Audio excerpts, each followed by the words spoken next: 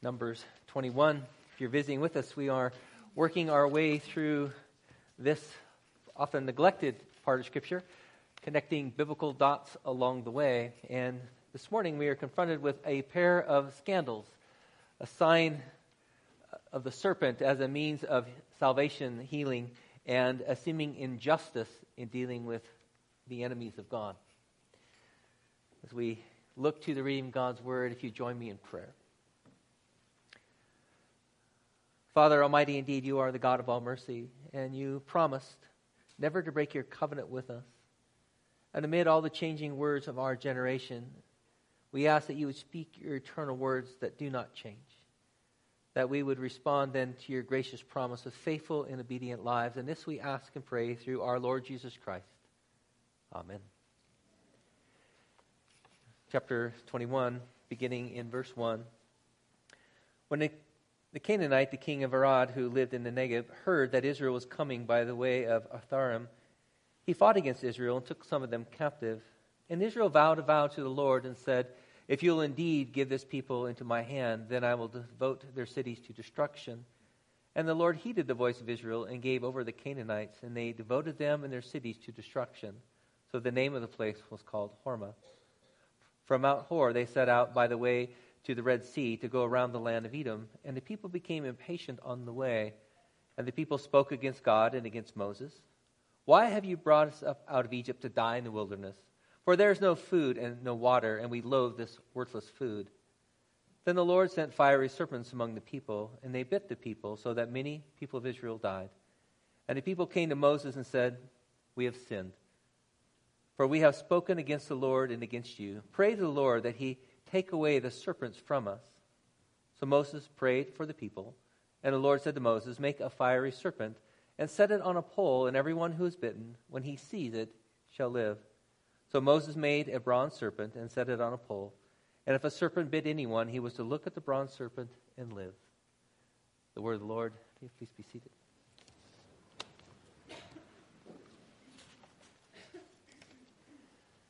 That cultures change over time and may vary according to location is no surprise to anyone.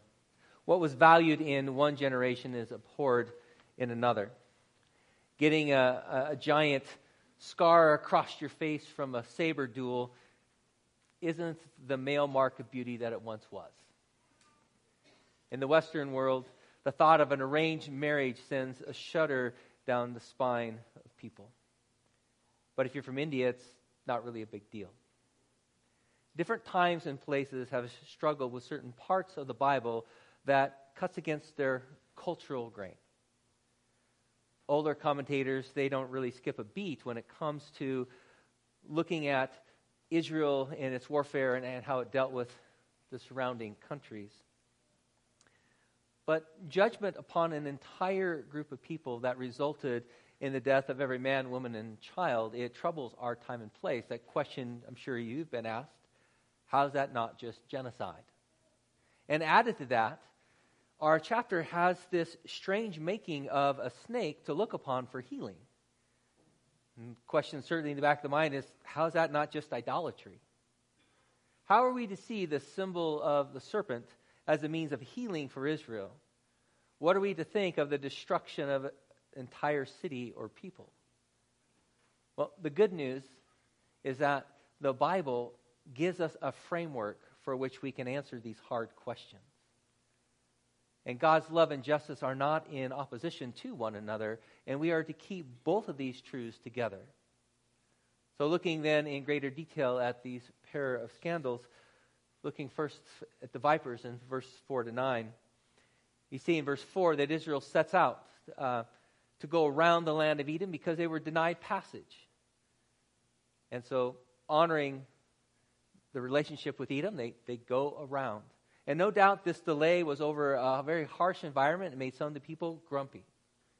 So 40 years of bad habits resurface. And we see that. The people became impatient. And they spoke against God and Moses. So familiar words to us by chapter 21. "Why have you brought us up out of Egypt to die in the wilderness? There's no food, no water, and we loathe this worthless food." So there's water, there's food. They're just not in abundance, and they're tired of manna. And this time, the response of the Lord is different. Nothing is said, but a punishment is given. The Lord sent fiery serpents among them and bit the people, and many of the people died. That description of fiery, it can mean the color of the snakes. It might mean the effects of the bite, a burning that takes place, or even maybe a type of species that they referred to.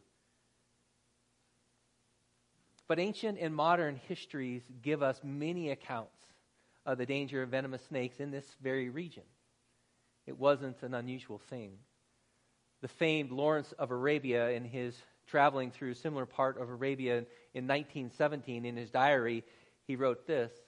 He said, "In ordinary times, so the Arabs tell me, snakes were little worse here than in other places. But this year, the valley seemed creeping with horned vipers, puff adders, cobras, black snakes. By night, movement was dangerous, and at least we found it necessary to walk with sticks, beating the bushes on each side as we went, stepping warily through on bare feet. At last, they got so on our nerves that the boldest of us feared to touch the ground." So another traveling person through a similar region. But notice Israel's response to this great problem. God allowed this to take place as a punishment for them. And the people acknowledged their sin and they repented, which is new. A new generation coming up, learning new ways, departing from their ancestors. The people came to Moses and said, "We have sinned. We have spoken against the Lord and against you. Pray to the Lord that he take away these serpents from us."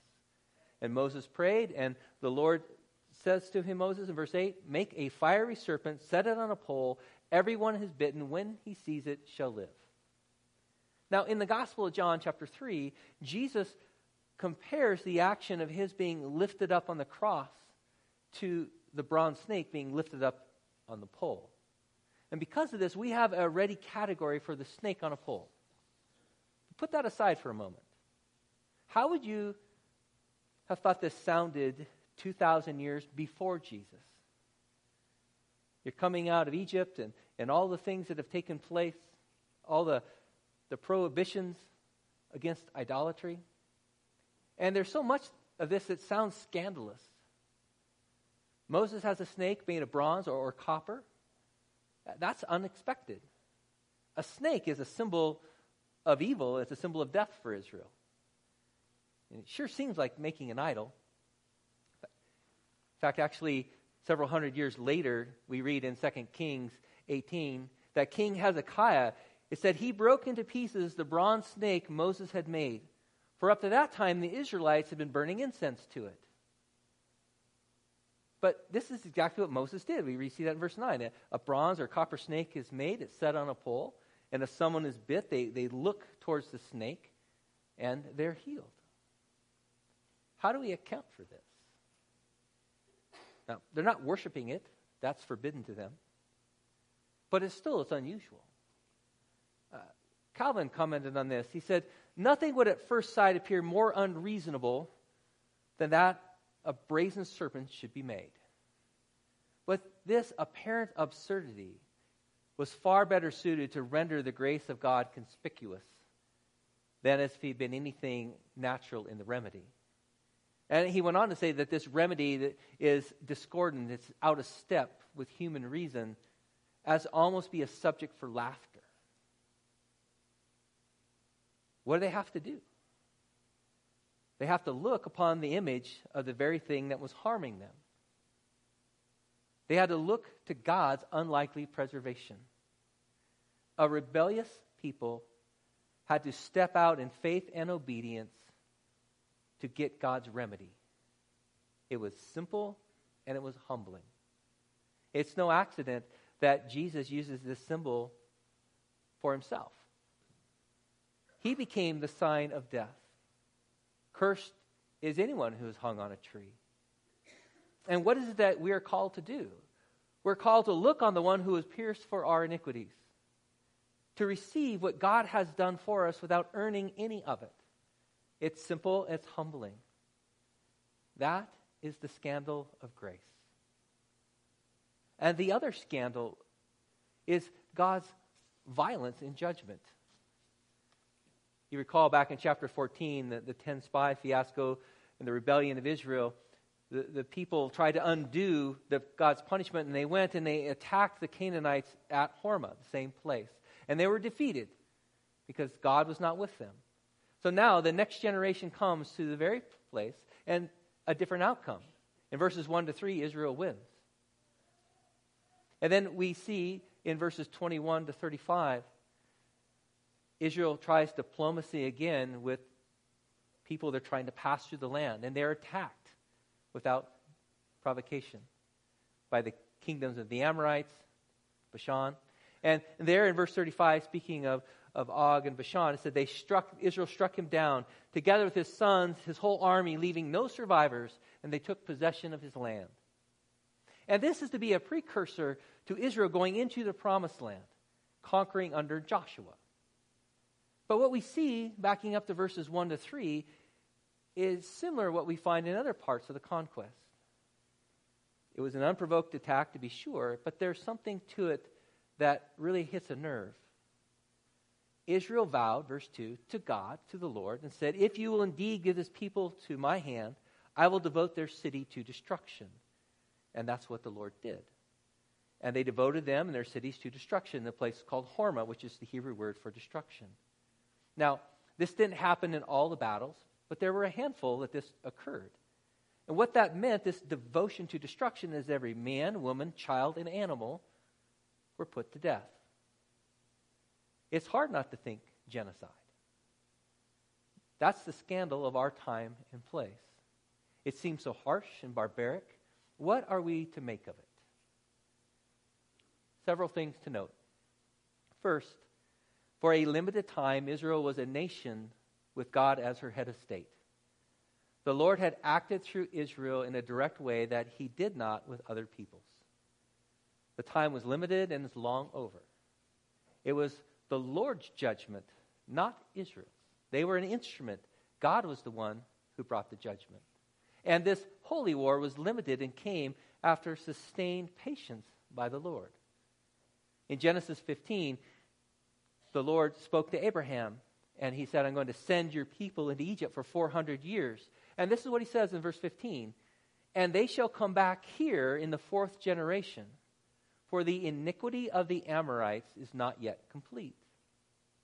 There's 400 years of patience that God is giving to this people for repentance, and none is coming.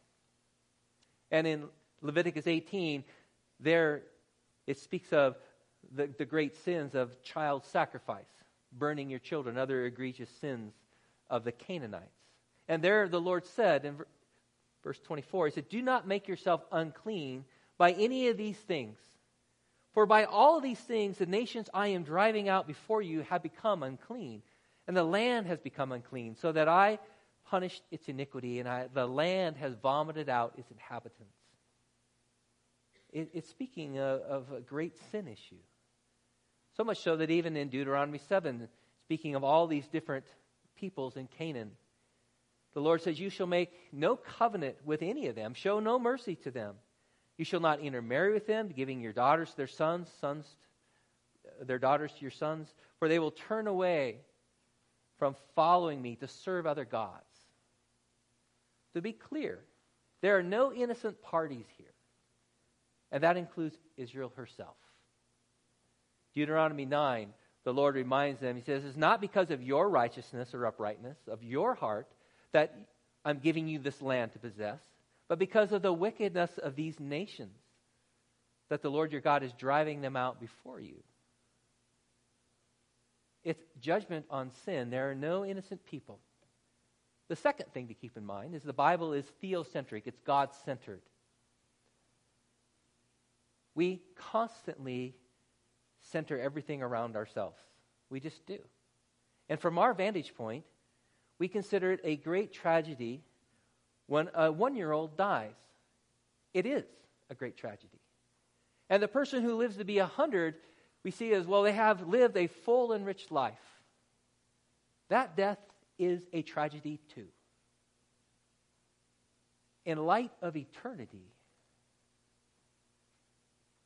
our lives are but the front step to going into the house. A distance that you hardly notice. Think about it. Running into the house, planting your foot on the step and going in. It's a fraction of a second. And whether it's the front of your foot or all of your foot, that distance is only a few inches. We don't even notice it. But that few inches in this life is a really long time. But in light of what God is doing, in light of eternity, it's very, very small. And the Bible is inviting us to see with a different perspective. It's letting us know that all of us will one day stand before the Lord. That He has numbered our days. And that perspective changes everything. No one is getting away with anything. There is yet a judgment to come. And the length of life you live in this time pales in comparison to what's ahead of us. And that brings in the third issue, which is the larger problem, is God's judgment. I'm sure you've heard things like this too. I believe in a God of love, not of judgment. I could never worship a God who did those things or let anyone go into hell. This particular view of love and justice is not held by most of the world through most of history. It's interesting that all the talk of cultural imperialism, appropriating other cultures wrongly, why is this not considered then Western cultural imperialism? Because it comes out of modern Western thought. Why does that one get to be the one that's dominant over everything else? The other issue is the Bible consistently and everywhere speaks both of God's love and His justice. Jesus spoke more of hell than any other person in the Bible. Why? Because He came to save us. Save us from what? Save us from the justice of God that awaits all sinners. He stands in our place. We simply have to look to Him. Israel's entrance into the promised land is a foreshadowing of what is coming for all of God's people. In the same way, the Lord judging certain nations for their sin is also a foreshadowing of what is to come for all people. And for those who cringe at this, what do you have left? If you want to remove God from the picture, remove God, remove His justice, what are you left with? How has that improved anything? I hear some who say, well, the ethic that we should be living by is do no harm to others. It sounds so lofty.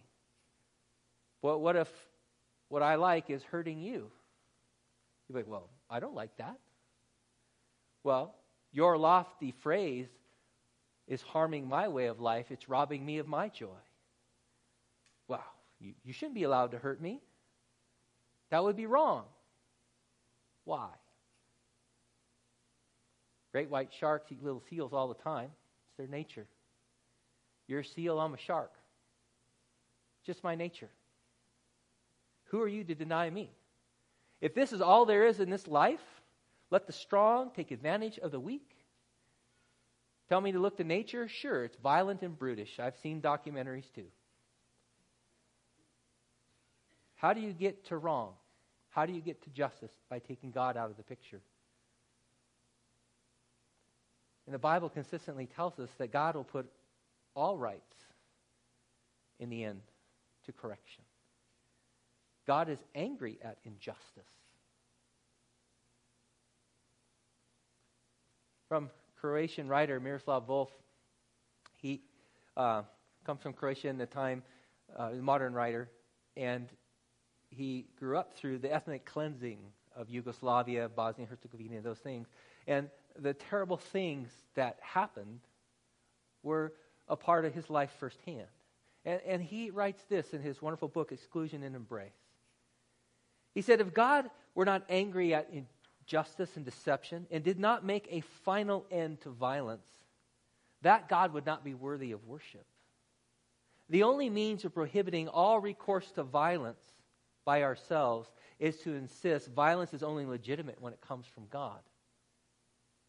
He says, my thesis that the practice of nonviolence requires a belief in divine vengeance will be unpopular with many.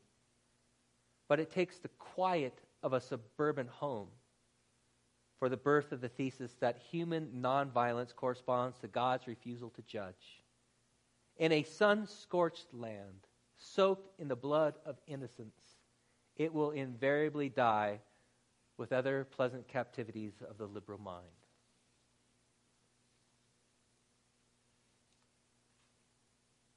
C.S. Lewis, speaking of the issue of hell and his problem of pain, he said there are only two kinds of people.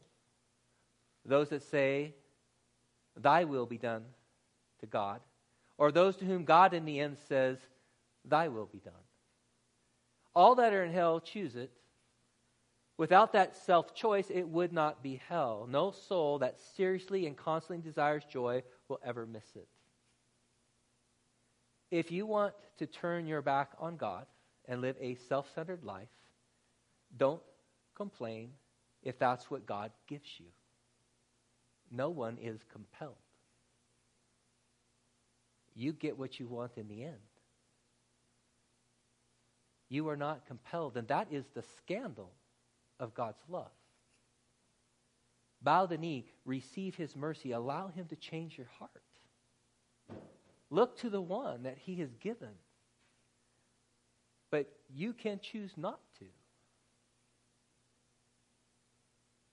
There's life in one. There's death in the other. And you can make that choice.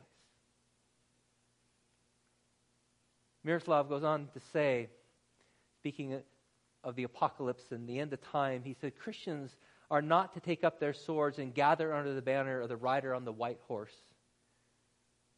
but to take up their crosses and follow the crucified Messiah. That's what we have been called to do. You see, the cross is the scandal of all scandals. On the cross, God's justice and mercy kiss. Jesus is made a sin offering, a curse that is lifted up. And what are we to do? We are to simply look to him. That's what we're given. It's not become super enlightened, figure it all out, try to live your life in such a way that it's near perfection, to do all these things, to beat your body, to do these incredible tasks that none of us can do. It's simply look to Jesus. Because God chose to harm him, his son, rather than us. And suddenly the question of justice now turns itself. He bore the weight of our sin. He bore the penalty of our injustice. Justice is not done away with, it's highlighted in Jesus. What do you do to tell someone who's experienced great sin? If there is no God, then I take justice in my own hands. And so without God's justice, we're locked into perpetual cycles of violence and retaliation. Someone who has family members that were murdered or raped, you just say, well, just be nice, live and let live, let it go. Nonviolent platitudes have no concern for real justice. None. When you're facing those kinds of atrocities, those types of situations, a newly gooey marshmallow, God is love, is not going to suffice unless you're living in the comfort of a suburban home, free from sun-scorched earth and blood-soaked soil. The Bible addresses this. It speaks to it, the deepest longings of the human heart. We don't have to run from this. We face it head on. We bring people and say, well, give me your answer to this. It's anemic and weak. But I'll give you the one who's infinitely strong, who allowed himself to be broken for us. That's the picture of love that we want. That's the picture of who Jesus is. As Jesus is describing this in John 3 of being lifted up, we get one of the most well-known verses. For God so loved the world that he gave his only begotten Son, that whoever would believe in him shall not perish, but have everlasting life. You choose how you do so on your own, because every provision has been made for you by a loving and kind God who is going to bear the weight of your injustice, of your sin. That is what biblical love looks like. That is the scandal of the cross. And that scandal goes out and says, come to me, whoever wills. My burden is light. My yoke is easy. And I will give you life, and life in abundance. Brothers and sisters, that's the good news of Jesus. That's the good news that a world that is locked in cycles of perpetual violence and injustice needs to hear. Not ooey gooey love, but that kind of love that lays itself down in this way to break the back of injustice and violence. Pray with me. Father, there is so much that we do not see or fully understand. And we thank you for your mercy, for your goodness. We thank you, Father, that you have not counted our sins against us because of your Son, whom you have lifted up, whom you made to be a curse for us, a sign of death. And from that death you have brought life. We bless you for life in him. And Father, we pray that you would continue to transform us. Lord, teach us what it means to take up our cross and to follow our crucified Messiah.